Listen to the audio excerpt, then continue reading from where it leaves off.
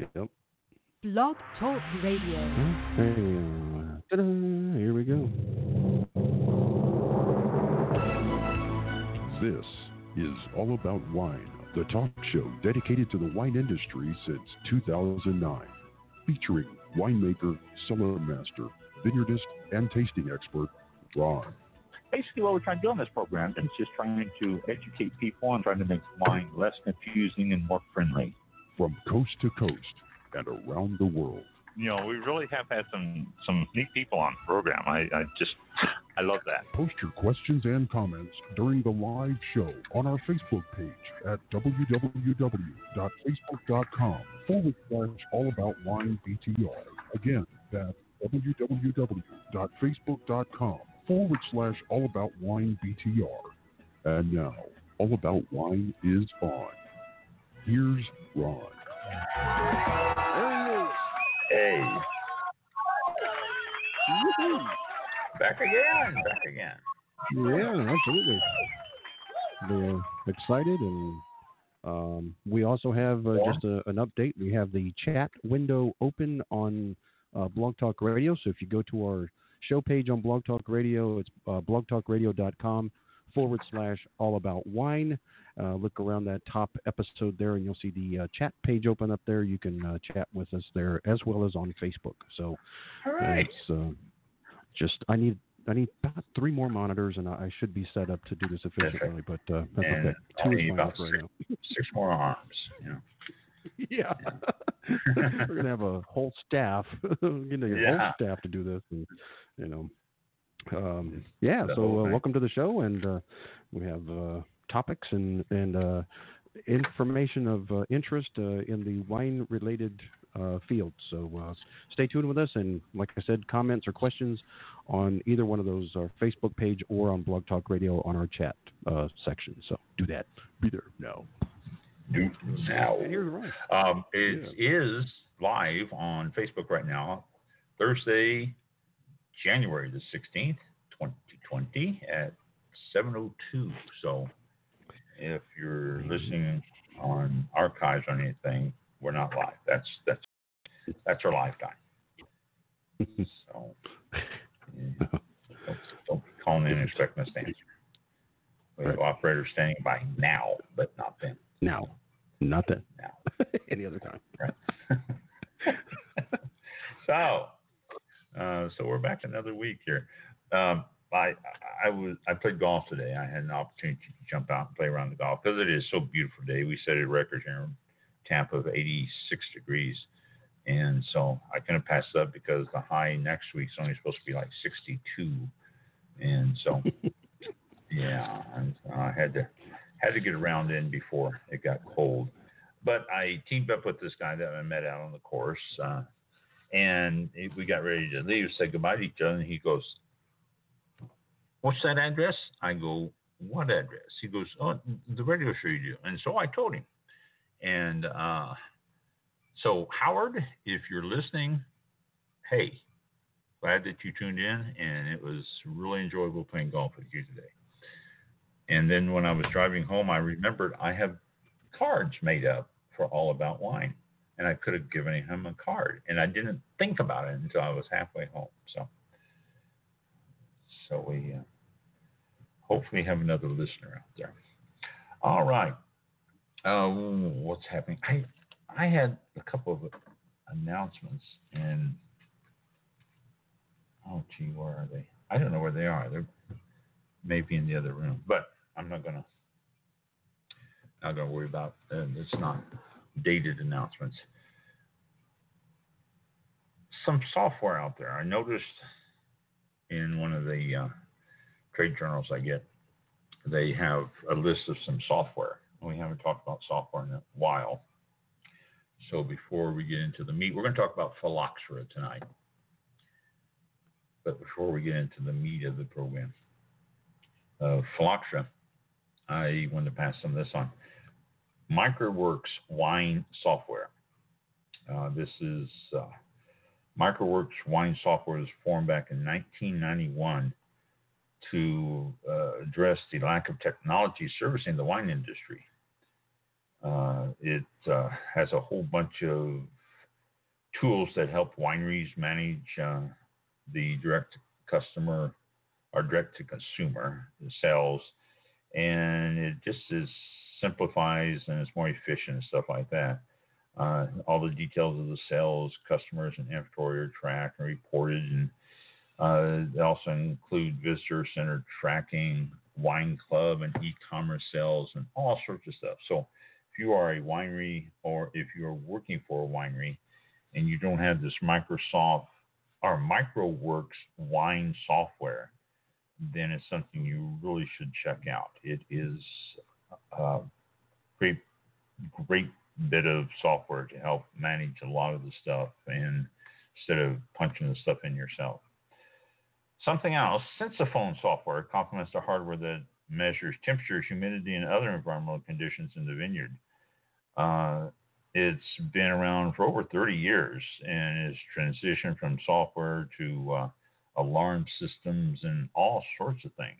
You can set this up with alarm systems out in the vineyard, so if there's something that happens that you need to be alerted to immediately, this software will let you know through your phone or through computer or anything else. It monitors environmentally sensitive assets and can be programmed to send emails to anywhere that you want. So good site also for monitoring vineyards. So if you're a grower out there, Sensaphone, S-E-N-S-A, phone, P-H-O-N-E.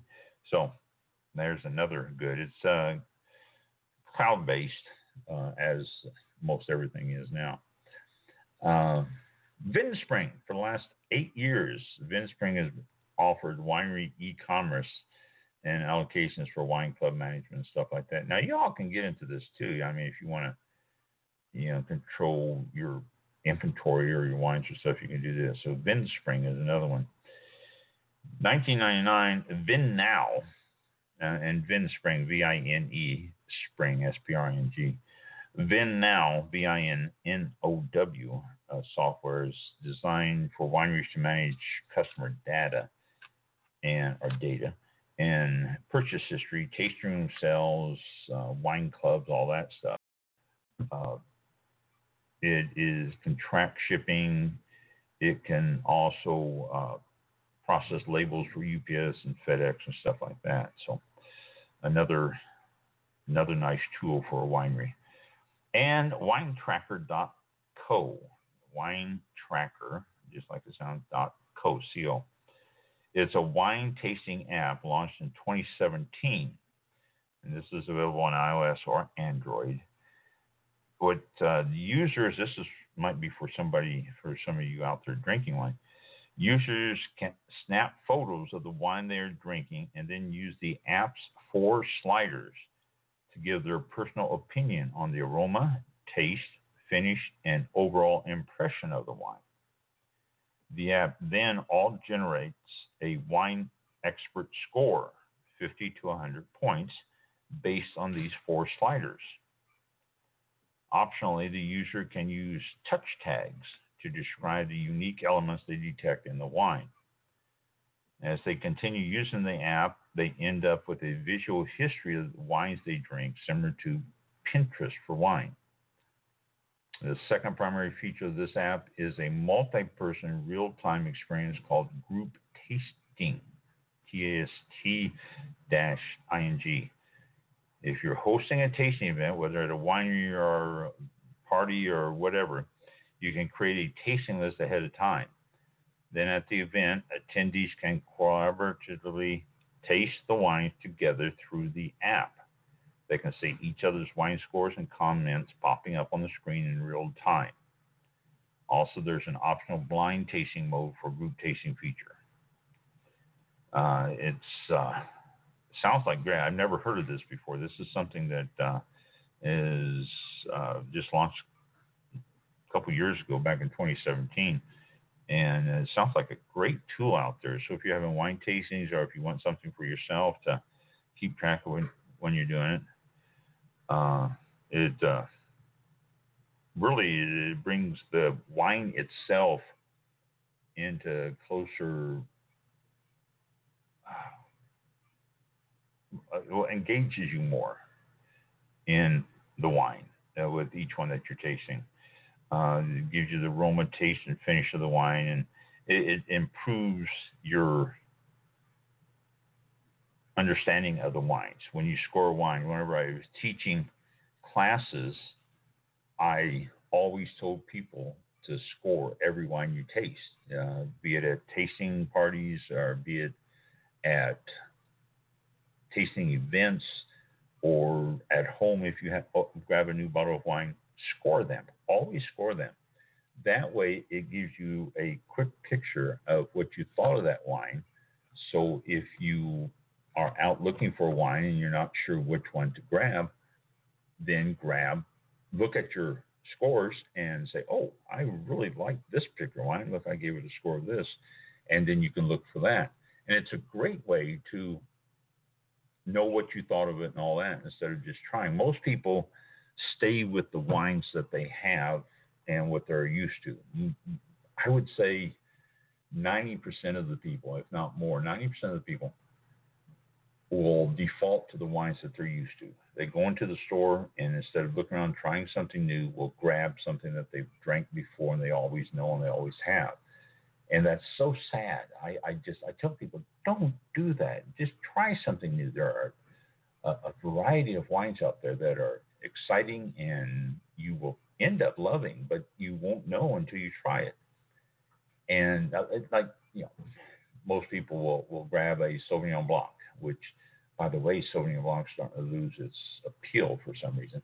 But most people will grab a Sauvignon Blanc if they're drinking whites, or Cabernet, or Merlot, or Pinot Noir, whatever it is that happens to be their particular grape of choice.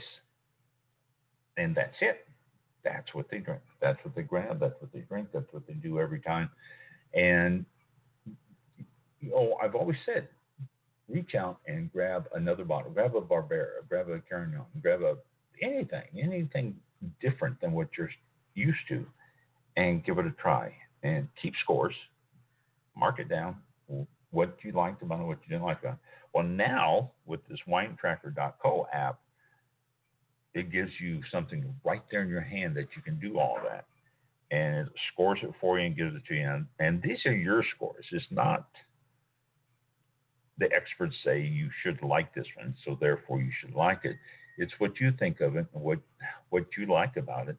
And it's a great way to get yourself a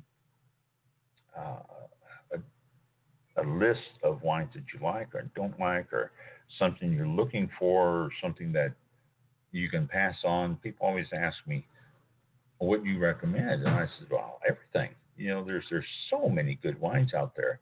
And if you find one to your liking and find one to your taste, then fantastic. But you don't know until you try it. Winetracker.co gives you these possibilities to give your scores on it. I have just saw this. This is the first time I saw this. I'm not familiar with it until I read this earlier. And actually, a magazine came in 3 or 4 days ago. That's when I first saw it. I'm going, wow, this is a great tool. So if you're not writing it down, if you're not keeping track of the wines you're trying, then winetracker.co is a great way to get started. If you are writing them down, you can very easily transfer them and put them in the app so you'll know. But I wish they had this around for a long time, because this is really a great tool here. It says also they plan on adding the ability for users to follow individual people on WineTracker. Along these lines, users can automatically receive notifications whenever people they follow taste a new wine. And WineTracker.co is also looking to enable wineries to have conversation threads or email conversations with people who participate in their tasting events. Fantastic. So check it out. I don't get any money for this, or I don't do anything about it. I just noticed this, and I thought it was just a wonderful, wonderful new bit of software out there. So winetracker.co, check. I don't know if it costs anything, and the article does not say anything about a cost.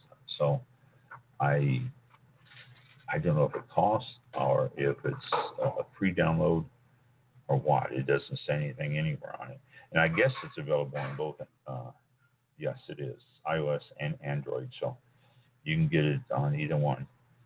And so there you go, winetracker.co. Good opportunity to keep track of what you're drinking and what you have had when you go shopping, to know what to look for and things like that. All right. Let me find my cursor. There it is. And a couple of things here that I want to go before I start talking about Phylloxera also. And it is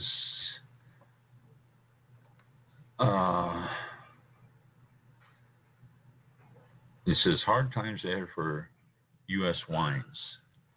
The report coming out, the annual State of the Wine Industry report is out, and it doesn't look good. They're saying that the industry is in a new transition period because of weather, and they also included things like the fires that have been going on around the world and the temperature changes and hailstorms in Bordeaux and early freezes and late frosts and stuff. There's a whole bunch of stuff.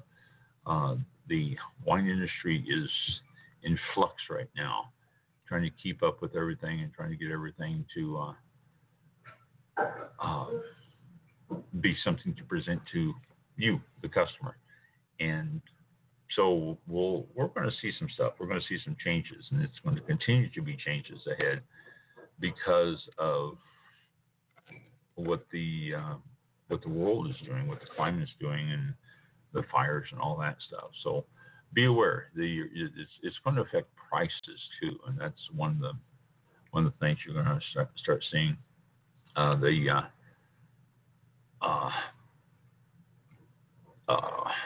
In collaboration with the Geisenheim University Pro Wine Business Report, says that the climate change is actually the biggest threat right now to the wine industry, because the grapes themselves, the vineyards themselves, are in such a small comfort zone. And when they start getting out of that comfort zone, it's going to start changing it. That's why there's new grapes coming out all the time and being approved for wine and all that, to try to help continue the taste and profiles that you're used to, that you like and all that. It may be a different name. Instead of Cabernet Sauvignon, it may be something else, but the taste profile is going to be there and all that. And because of climate change, this has been one of the reasons why they're doing that. So,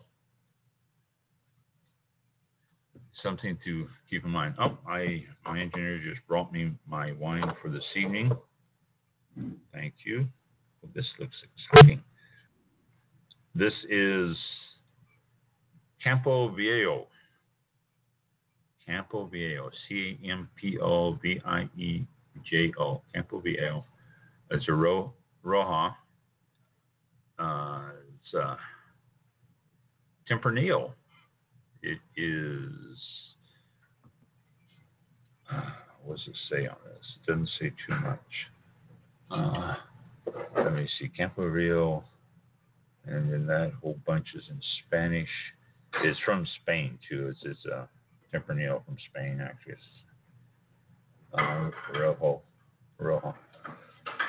There we go. Since our pioneering founder, Jose Arteaga's decision to found Campo Viejo in the heart of Rojo, we continue to create expressive and characterful wines that celebrate the richness of the region.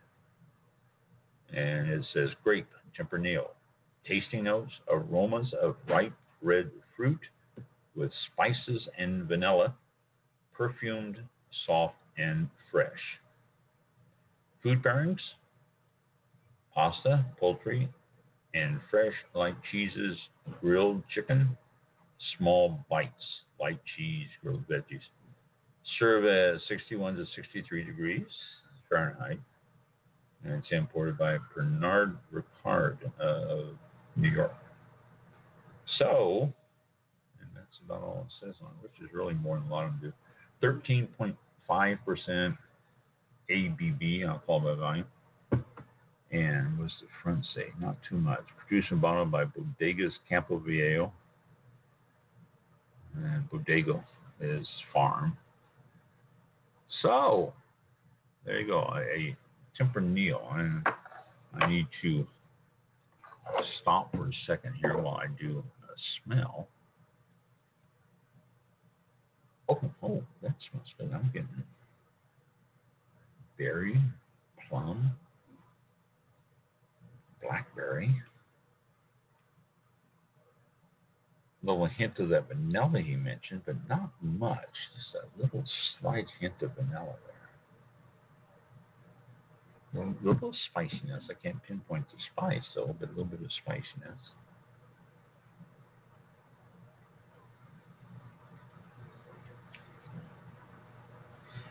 And let's see the taste.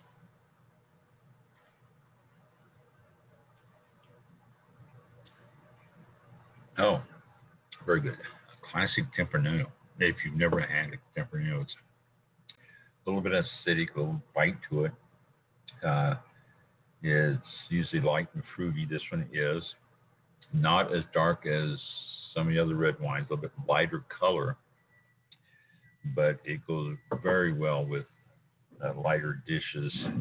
I wouldn't pair this up with a steak particularly, because I think the steak would overpower the wine, but I think it would go great with a pasta dish, and as long as you don't have really, really heavy red sauce, this will go great with a pasta dish. It'll go fantastic with chicken, which I think that's what we're having tonight, is some grilled chicken, not grilled,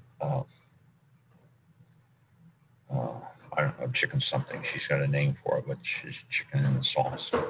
But very nice wine overall. Just a very, very pleasant wine. Campo Viejo Tempranillo, 2017 vintage. I don't know if I mentioned that. Very good, a very good wine. So, and it is a cork, and it's also got a foil top on it, which is pretty difficult to get off. Jeez. So, Tempranillo. Let me pour myself the rest of it and fill up my glass a little bit more, because if I don't, then my engineer can come in and take the bottle, and I won't have any more. All right. So, nice wine for the night. And let's see, is something else here? Yes.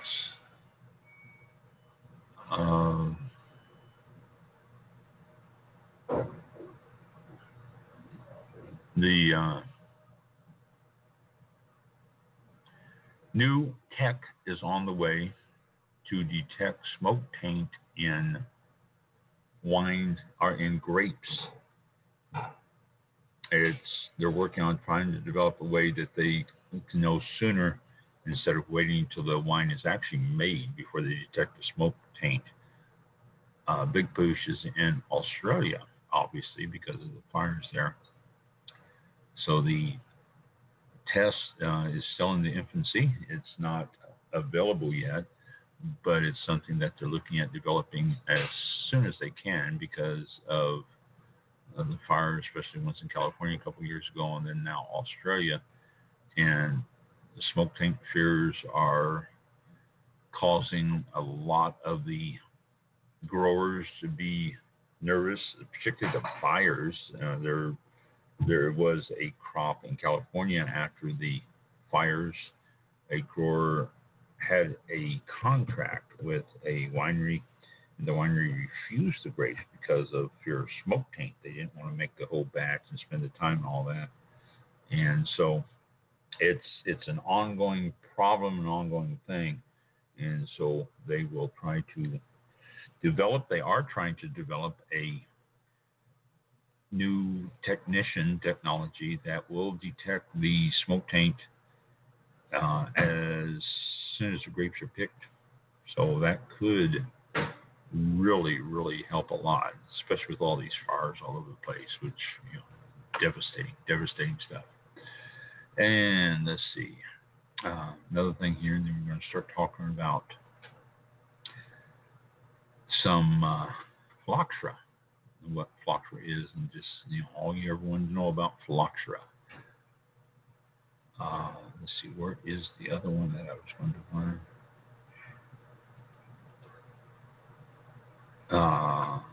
Here. Just speaking of the fires, this is what I was going. I mentioned Sonoma buy their wines, and it's a good idea. Buy the wines from Sonoma, because Sonoma really needs to move their wines. They need the money. They need the help. So if you're in a position of trying to pick out a wine, grab one with the Sonoma County, California label. Or if you're looking at something from other places, Australia, Boss Hunting Brush Fire Relief Raffle, and they're calling for everybody to buy Australian wines that were in the fire and the smoke and all that. The 3,300 hectares of vineyards have been destroyed. 1,100 hectares went up in flames. Hectares more than an acre. I'm not sure what the equation is on that. But Tilbrook estate was all but destroyed.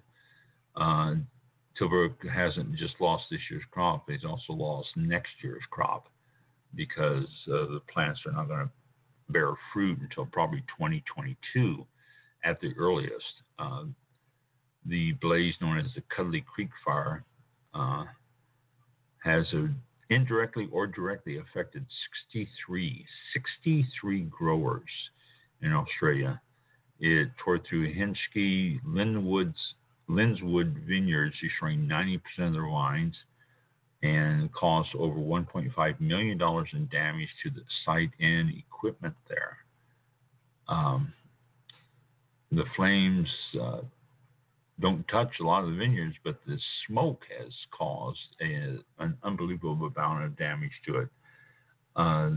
The wineries are asking you, buy their wines. They still have wines on the shelf. They still have wines, everything to generate a turnover of monies, a turnover of business. And the main ones, and I'll give you this list. I'll try to I'll see if I can't post this on the Facebook page so you can see that.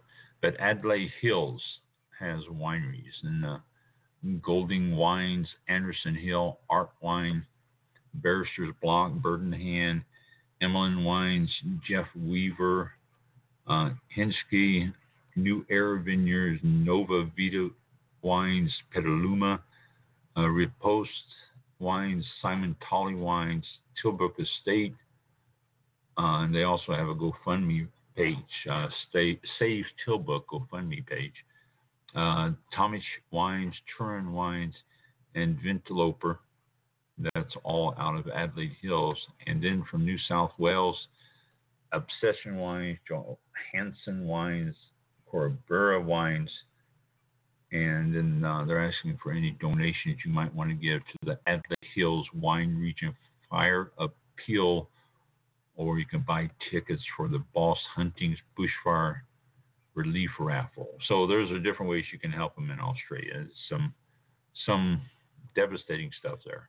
So if you get an opportunity, then buy some of those wines. I will put that list up on Facebook after the show. I'll list it all up there.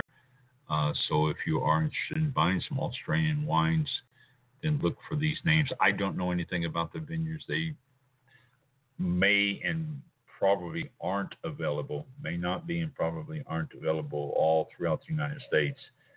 So if you live in the United States, then They might not be here. They are available in other countries, though. Australia ships their wines all over the world, so you can find those just about everywhere.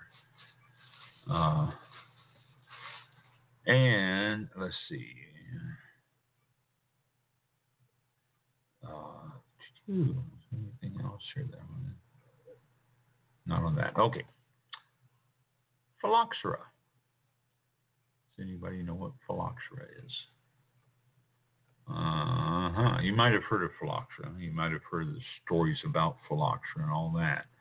But let's talk about phylloxera. I always bring up phylloxera. We talked about phylloxera a week ago, I think, when I mentioned that they found, it was a glassy wing sharpshooter they found in Pierce disease in California and a lot of areas.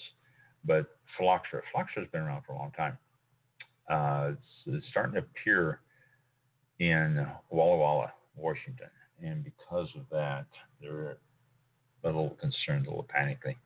But let me go through and tell you about phylloxera, everything you wanted to know about phylloxera, or didn't want to know. It's the famous pest. You may have heard of vast areas of France and Europe that was destroyed in the 19th century from a bug, and phylloxera is the bug.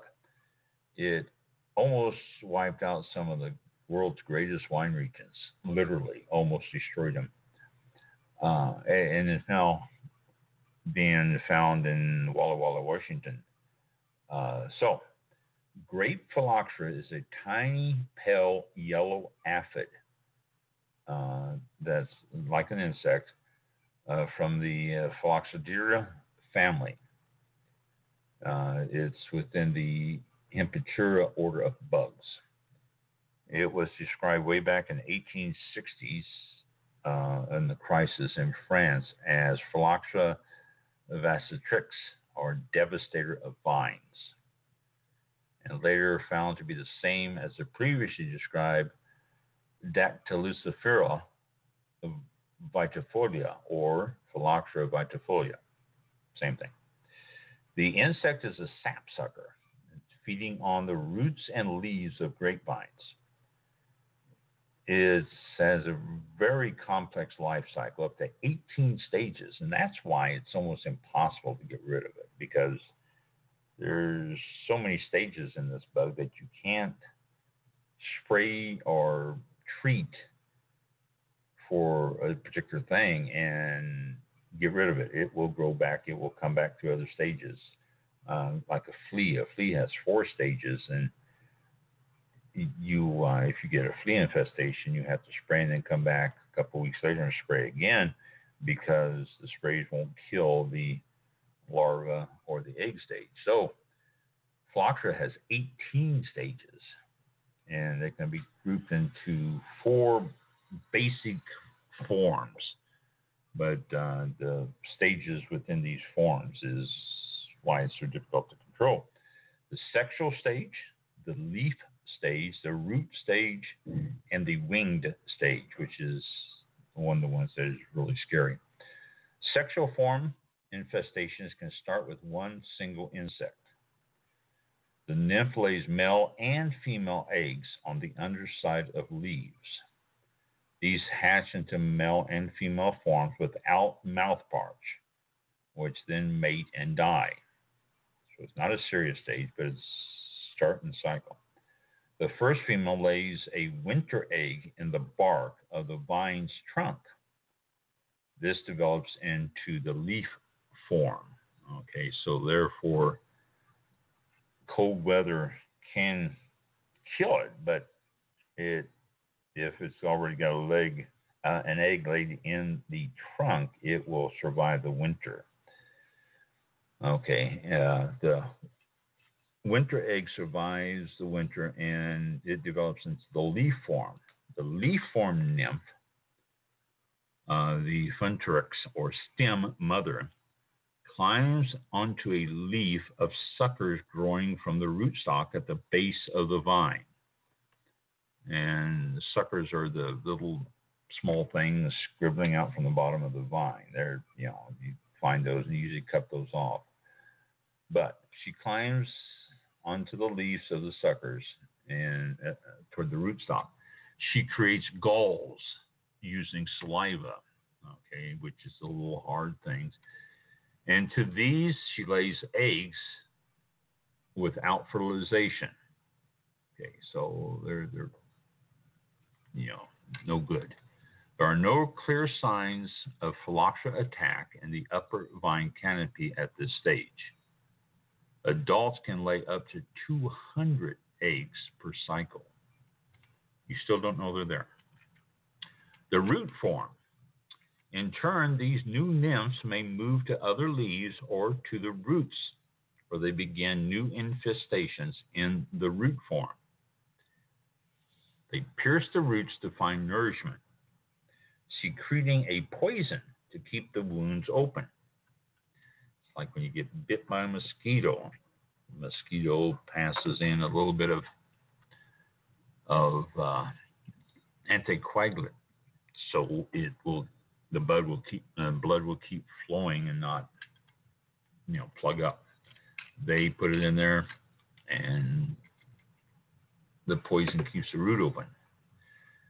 Swellings form on older roots, and characteristic hook-shaped galls form on root hairs. But how often do you look down at the root hairs? Okay. The latter stop the growth of feeder roots, eventually killing the vine. And that's what does it. The root form lays eggs for up to 7 more generations. Each can also reproduce parthenogenetically, or without fertilization, each summer. Crawlers move to other roots on the same vine, or other vines through cracks in the soil, along the surface, or even through the canopy. Though unwinged, root form crawlers can be carried short distances in the wind. They're very small. It's just a little small, tiny bug. The wing form nymphs hatch in autumn and hibernate in the roots until the following spring to feed on the rising sap. So they're there all winter too. They restart the cycle by laying new eggs on the leaf underside. In humid areas, these nymphs develop winged forms, and so can fly to unaffected vines to start new cycles. Yes, you may say it now. Oh my gosh, that is scary, and it is. And if unchecked, they will destroy vineyards, and that's what happened in France. Individual vine plants can be affected at first, where flying insects are not present. The infestation tends to spread along vine rows more quickly than it jumps across the inter-row spacing. And since the roots really run pretty close together, they just go right down the whole row, and it can kill a whole row. It is thought that plants affected at the time of planting tend to show signs of decline after a couple of seasons. When an established vineyard comes under attack, it may be 10 to 15 years before the signs become unmissable. And by then, ripping out the vines is the only thing you can do. No way to save it, no way to stop it, no way to do anything. You got to rip out the vine. And be sure you get all the roots and stuff out of the ground. I mean, they can be in the ground, and once you rip out the vines, they can still be in the ground. So you really have to treat it and all that. Very, very expensive, very time-consuming, really a major problem. And once you find a grapevine, you're not getting anything for 2 to 3 years anyway. Any grapes, it takes about 5 years to get your full crop. So it's just a horrible, horrible cycle there. Soil types and climate have been shown to affect the density of Phylloxera populations. The bug prefers humid conditions above and below the ground. And this is why France was affected. It's very humid in the areas in the vineyards and stuff there. And some of the areas that it was originally from California, stuff like that, the humidities and stuff really helped spread it, although California and all the grapevines are not affected. It is thought that plants affected at the time of planting tend to show signs of decline after a couple of seasons. Okay, I just read that 10 to 15 years before the signs become unmissable. Vineyards in schist or sandy soils in warm, dry regions fared better in the 19th century global outbreak. The same applies to many of the areas which have best resisted phylloxera throughout the 20th century. Portugal and Greece, these areas.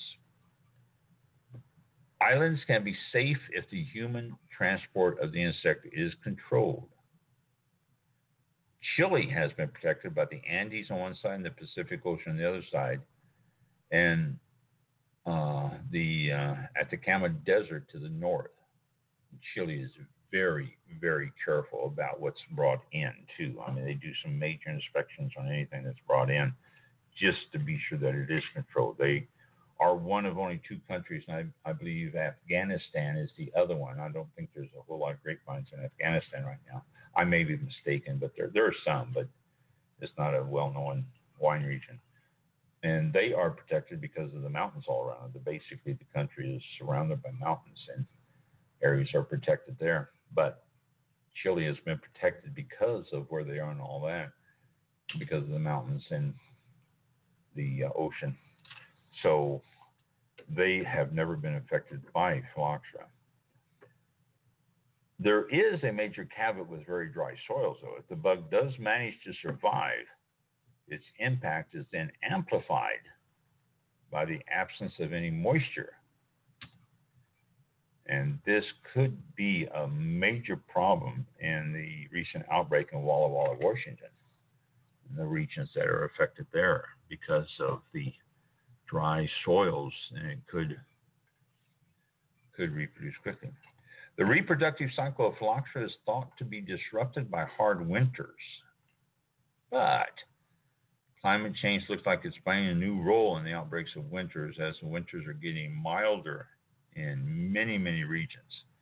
And Walla Walla is, again, one of the regions. It's not getting as cold.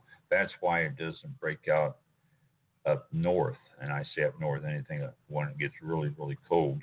Can you imagine how devastating it might be if a strain got into Pennsylvania or New York, where all the Welch's grapes are growing, or even in areas that make raisins? Those are grapevines, and those could be affected. The reproductive cycle of phylloxera is thought to be disrupted. Just for that, I need to keep up with where I'm reading. Most crucially for vineyard owners, American vine species have evolved alongside the insect, and so have developed varying degrees of resistance. They exude a sticky sap that clogs the insect's mouth parts. Also, if an insect does open a wound, they can form a protective layer of tissue over it to protect against bacteria and fungal infestation. That's why American grapevines are protected. They have developed this over the years, over the century. They grew up together, like I said here. And the rootstock, American rootstock, is pretty much safe. It pretty much is been protected because it's found its own way of protecting the grapevines and the infestation, covering up the way that they eat, that the phylloxera bug eats. Phylloxera in Europe. Let's talk about that. You may have heard this story before. It's always funny. People come into the winery and say, "Have you heard about phylloxera?" Yeah, I am familiar with phylloxera. I know what it is and what it does, but certain wineries in certain places will tell you about phylloxera and how it affected Europe and all that. And it's good. I'm glad they do. It's a great way to educate people and spread it out there. But let's talk about a little bit more here. What happened over there in Europe? Phylloxera did not suddenly appear in Europe from the beginning. Paradoxically, it is understood that the insect was first brought to Europe on specimens of American vines collected by British and European botanists. The interest in American vines had been prompted by the powdery mildew outbreaks in European vineyards in the 1850s. It was hoped that American vines would show more disease resistance. These vines were still thriving, so alarm bells did not ring. Remember, I told you 15 years once it's established and stuff like that. So these vines, they thought it was great. No powdery mildew. Technological advances dictated the timing of the outbreak. These included the development of the Ward case, which is a sealed glass container which allowed a plant to set in sunlight on a ship's deck while protected from winds and spray. So, again, it was perfect growing condition for this bug. I'm sure they watered it, kept it moist and all that. More generally, the advent of steamship also contributed because it was faster. Vineyards in Britain were devastated first. Now, you always hear about France, but very few people understand that British vineyards, when they brought these vines over, they were planted in Britain. And British vineyards got serious problems there. Then the problem spread to France and much of Europe. In 1863, the first vineyards inexplicably began to die in their own region. By 1889, total wine output in France was less than 28% of that in 1875. 1889 from 1875, so 14 years, and I just said that that's when it starts showing the effect, killing the vines, 10 to 15 years.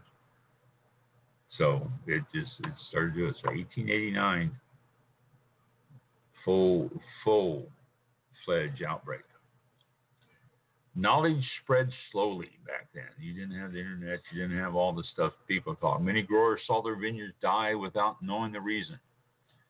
And in France, some took to burying live toads under each vine to draw out the poison, which obviously didn't work. There was all sorts of things, too. I have read really hilarious different things that they tried. It was just unbelievable, all the different things that they tried to save their vineyards. The complex life cycle of Phylloxera makes initial detection tricky. They had no idea what they were looking for anyway. Furthermore, the growers rarely dug up healthy-looking vines, so they had no reason to check on it. By the time dead ones were scrubbed up and inspected, the insects had moved on. Yeah, they didn't want to live off of a dead vine themselves either. The 1866 discovery of Phylloxera in vines in the Loire Rhone by Jules Emile Planchon and colleagues is said to have happened because they pulled up a still productive vine by mistake. You know, I mean, you go out and you start trimming off your plant and stuff like that, clip it off, and all of a sudden you go, oops, sorry, I clipped off a good little branch here. Well, that's basically what they did. Unfortunately, that discovery did not lead to a swift, coordinated response. Some experts, especially in Paris and Bordeaux, rejected the findings of country bumpkins from the South who were not professional entomologists or plant scientists. And I to expand on this a little bit, this happened, and it was very serious. They found a lot of stuff. In the south of France, there was a lot of things that they were doing, and the grape growing regions didn't acknowledge them. They thought it was, well, again, just some country bumpkins that didn't know what they were talking about. Many also felt the infestation was a symptom rather than a cause. So when you see the bugs, this is not causing it. This is because of it we got the bugs. This is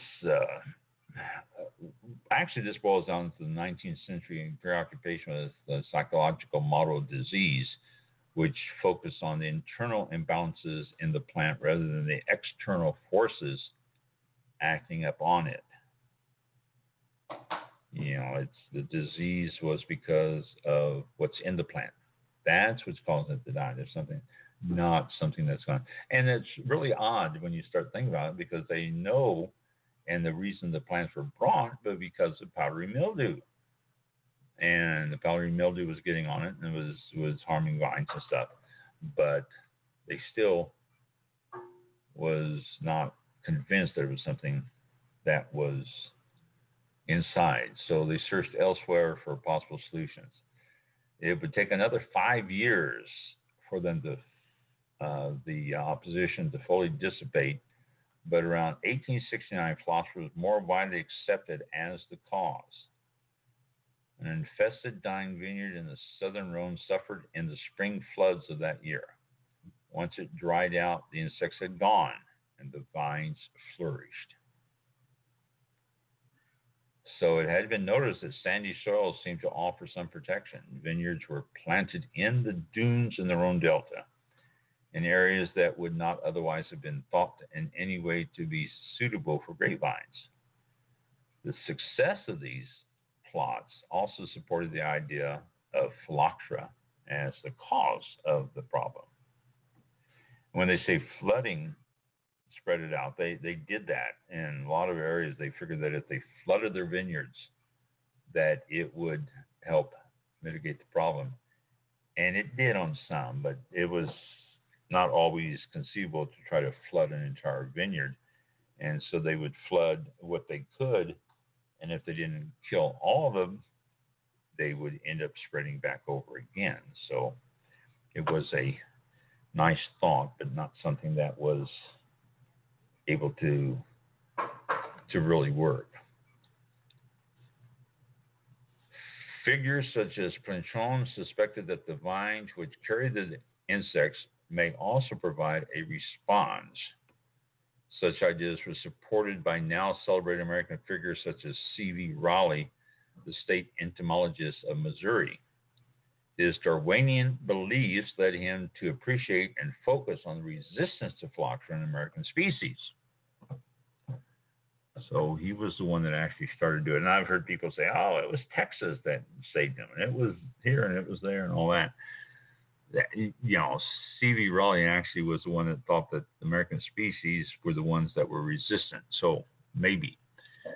Transatlantic cooperation by Planchon and Raleigh meant that 700,000 vine cuttings were imported to France from St. Louis over a couple years, 1872 to 1873.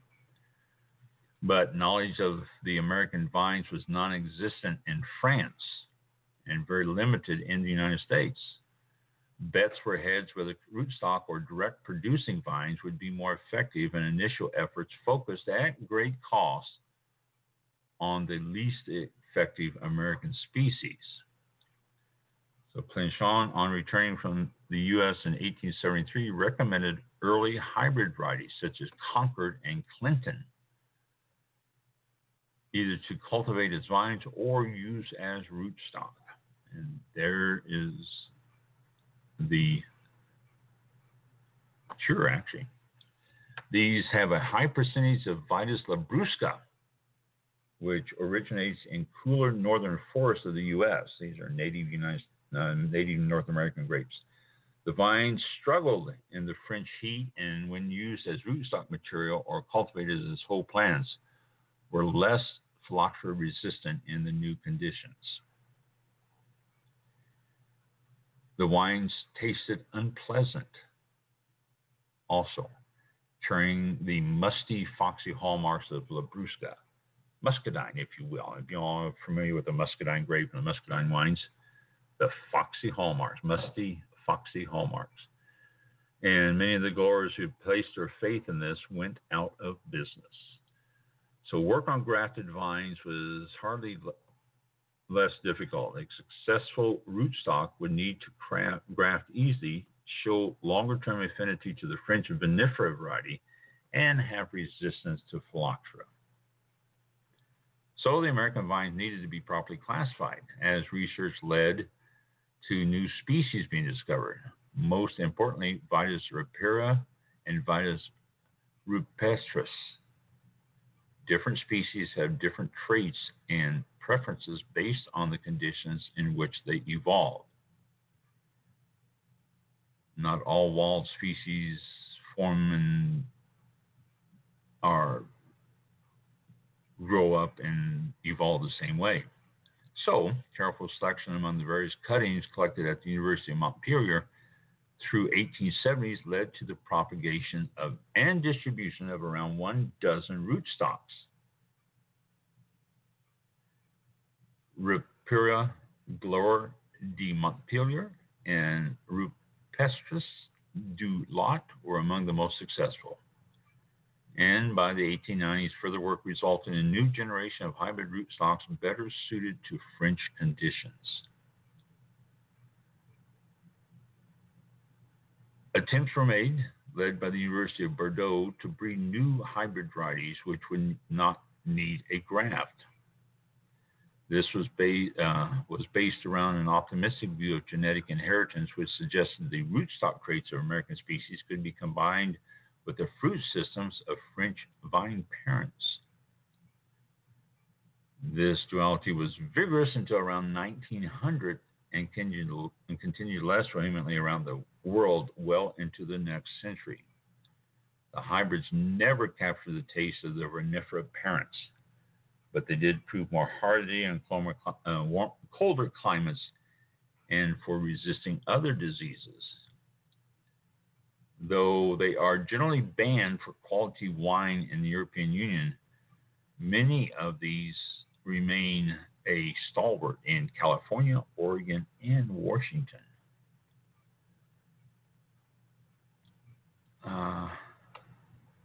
Other attempts to thwart other attempts to combat phylloxera. The idea of using American vine species to fight back caused great conflict in France. They were viewed by many as the villain of the story because it was our American vines that were brought over to begin with. So, here, use our vines to fix our vines. They're going, no. But many figures within the French wine industry did not wish at any price to compromise the integrity of French vineyards, grape varieties, and wine by introducing alien plant material. So these groups instituted a phase of non-biological countermeasures known as La Défense, based on sand and water. Flooding techniques require a great deal of infrastructure, and the government is slow to plan the necessary canals.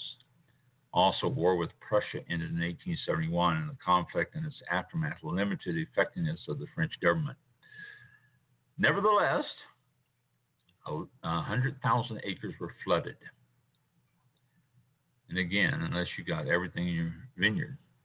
Total plantings in sand topped around 50,000 acres.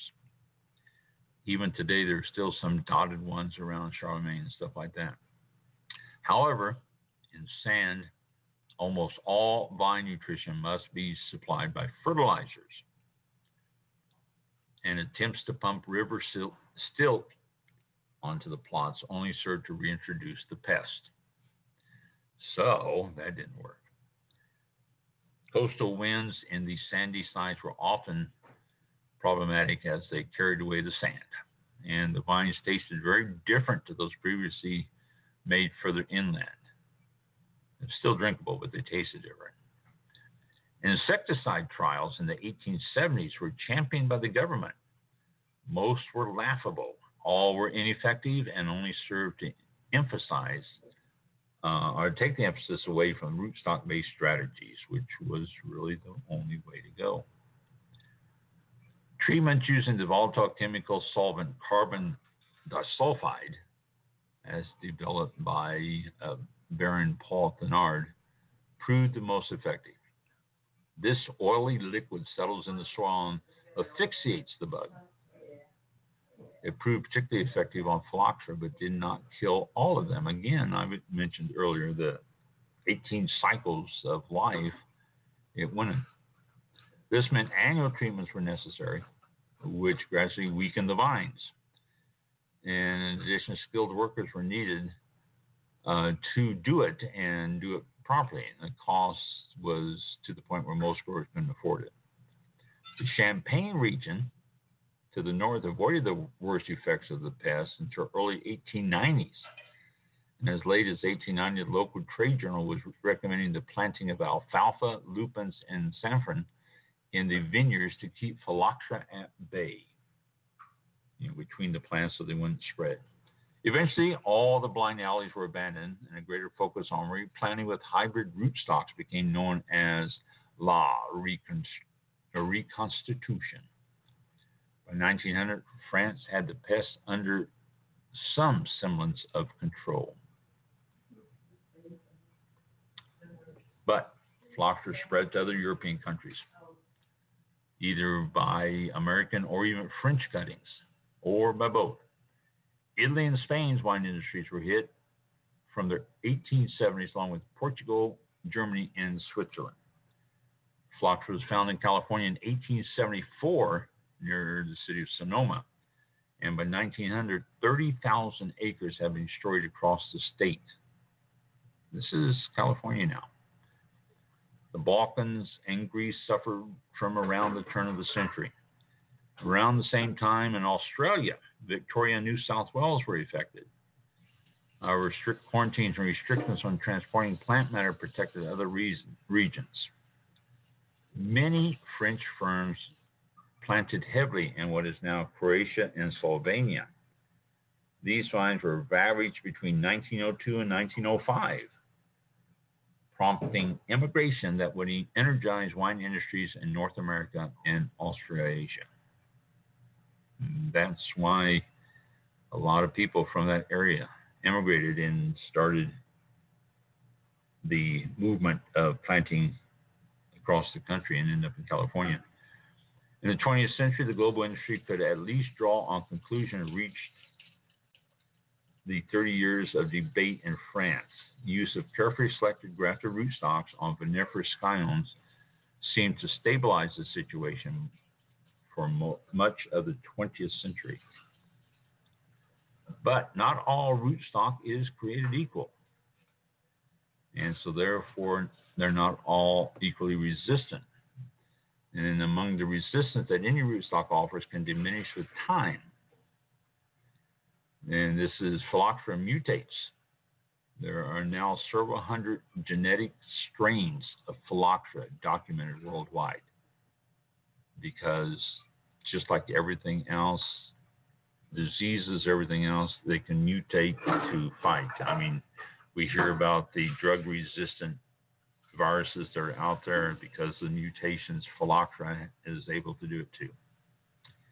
In 1990 in California, many vines grafted in the widely used AXR1 were found to be infested. Some suggest that this was inevitable, as it is a vinifera variety, but other such hybrids, such as 41B, have continued to be more effective. So, and I remember that 1990 infestation in California, a serious thing. Napa Valley got hit very hard during that period, and they took out a lot of the vines. A lot of the vineyards were replanted and, removed, and the areas were replanted, and they went very heavy in Cabernet Sauvignon. Cabernet Sauvignon and Chardonnay are all over Napa now because of the Phylloxera infestation of the 90s. The investigation showed that Phylloxera is mutated into biotype 2, which could overcome the rootstock resistance. And right here, then it says around 2/3 of the vineyards in Napa had to be replanted. And that's what caused the Mondavi family to take their company into public ownership because of the cost of doing that. Another important point is that only some rootstocks have such resistance that the insect does not lay eggs. So in many grafted vineyards, Phylloxera can still survive and reproduce, just with less devastating consequences. So, similarly, sandy soils are not infallible. The famous Bayon Aceto vineyard in Santa Maria Valley, AVA, is planted with its own rootstock, which has stayed phylloxera free thus far. And there are wineries in Spain and a couple of them in Spain that have their own rootstock. And there are some that the Champagne region has, in 2004, lost one of the ungrafted parcels that went into its Valais cuvee. Phylloxera had been discovered there 6 years before, and it finally killed it all in 2004. Many growing regions have sufficient consideration to rootstock choice, and this is not necessarily due to trust in soil or other factors. Many of these regions have developed since the 1960s and were focused on expansion, and grafted vines cost 3 times as much as ungrafted vines, sometimes even more. So phylloxera has been present in some form in the state of Washington since the 1910s, but this area is particularly at risk because many growers here chose to plant the vines in their own roots, so they're not grafted. The reasoning was that harsh winters slowed down phylloxera reproduction. Added to this, grafted vines were reported to recover more slowly from frost. But it's warming up, and so it has changed that formula. New Zealand's South Island phylloxera was discovered in the Central Otago wine region in 2002. And it now, at the time, only 55% of the vines were resistant rootstock. Now it is slowly increasing because of warmer climates. Phylloxera, there is no cure. If they've been attacked by phylloxera, they're going to die. There's no chemical, there's no biological controls, or nothing. Flooding the vine is rarely even a last resort. Best solution remains to rip out a vineyard and plant a more suitable rootstock. Although you can choose clones, which Oregon and Pinot Noir has dozens and dozens of clones. When you get yourself a Pinot Noir, it's not a true Pinot Noir, it's a clone. And most of them are. And sometimes, if you're curious, you can contact wineries in Oregon and say, what clone have you used on this particular Pinot Noir? And they'll tell you. You can't talk to the people who answer the phone because most of the time they don't know. But so there are different areas that check for it and different viticulturists that are aware of it. And Vine Health Australia, which was formerly called the Phylloxera and Grape Industry Board of South Australia, tests rootstocks for at least 7 different strains of phylloxera. Around the world, protocols continue to be introduced to control the movement of machinery and people between vineyards. Machines must be steam cleaned. Footwear must be thoroughly cleaned. Passes anything that passes through the vineyard, mechanized or manual, must be kept to a minimum. And this makes sense considering that, it can go on. Especially biodynamic practitioners are very, very vigilant on what goes through the vineyard and where the people come from and all that, because they don't use any type of chemical control. The research is now underway to introduce new, more resistant rootstock to combat phylloxera's ability to develop new biotypes overcome rootstock. A recent 2018 study examining the genetic factors of phylloxera resistant in rootstocks identified a single allele, A-L-L-E-L-E, called RDV2 that confers that trait. It's probably a biomarker or something. Also in 2018, Vine Health Australia reported that it had successfully trialed DNA profiling techniques profiling techniques to detect genetic material of phylloxera in vineyard soil cores. Though sample taking is easy, the storage and transport conditions are crucial. Therefore, it may take some time for this to become a common practice. But with drones and the speed they can get these to test, it could speed it up and make it much more possible to detect if there is phylloxera in the vineyard or in the soil. And there you go. That is phylloxera. And yes, it's been around, and yes, it's still around, and yes, it's devastating, and yes, we don't know how to stop it. Which is sad, but it's good to know that they are working on it, and there's universities and people in the industry have to look into this for sure. Oh, yeah. They're doing a good job. Yes. Yeah, well, it's making strides for sure. Just yes, they're keep working with what they have and go from there. It's not an easy task for sure. If it was, it would have been solved a long time ago. A long time ago. You're absolutely right. Absolutely right. And probably not cheap either. But no doubt. Considering what's at stake, keep at it. And and I mean, things like 18 different cycles of a life. I mean, how do you stop any of that? And that's a big problem there too. And becoming mutant. I can't remember the particular number, but the number of mutations around the world of phylloxera is mind-boggling in itself. It's just and with the warmer climates, this bug is going to survive in areas that it never did before.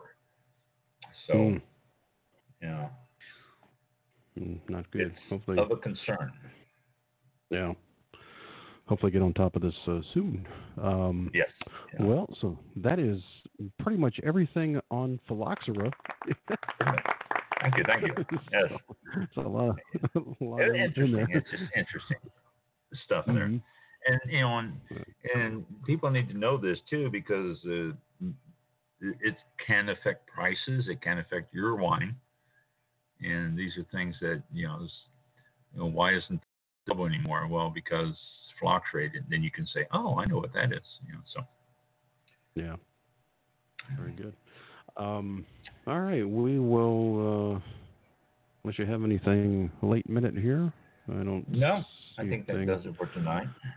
No questions here, so we will go ahead and close the show out. It is about 8:13 p.m. Eastern Standard Time.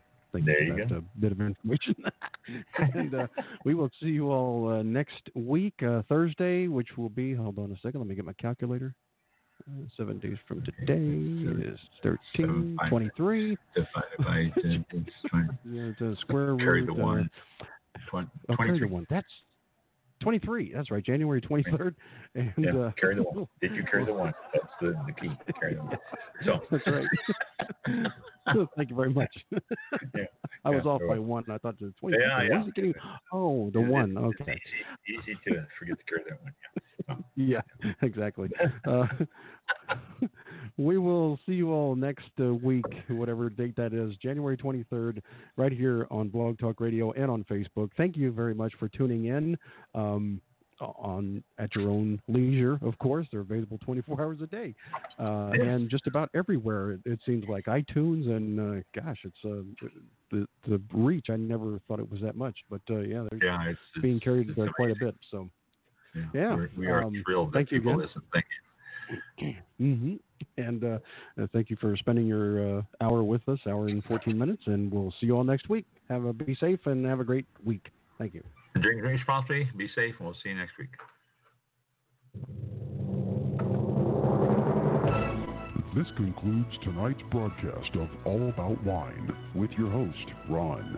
For show information, links to All About Wine on Twitter and Facebook, or to be a guest on the show, visit the show website at www.allaboutwinebtr.com. Archived shows are available for download on iTunes or on our show page at blogtalkradio.com/allaboutwine. Thank you for listening. Drink responsibly, and we'll see you next time on All About Wine.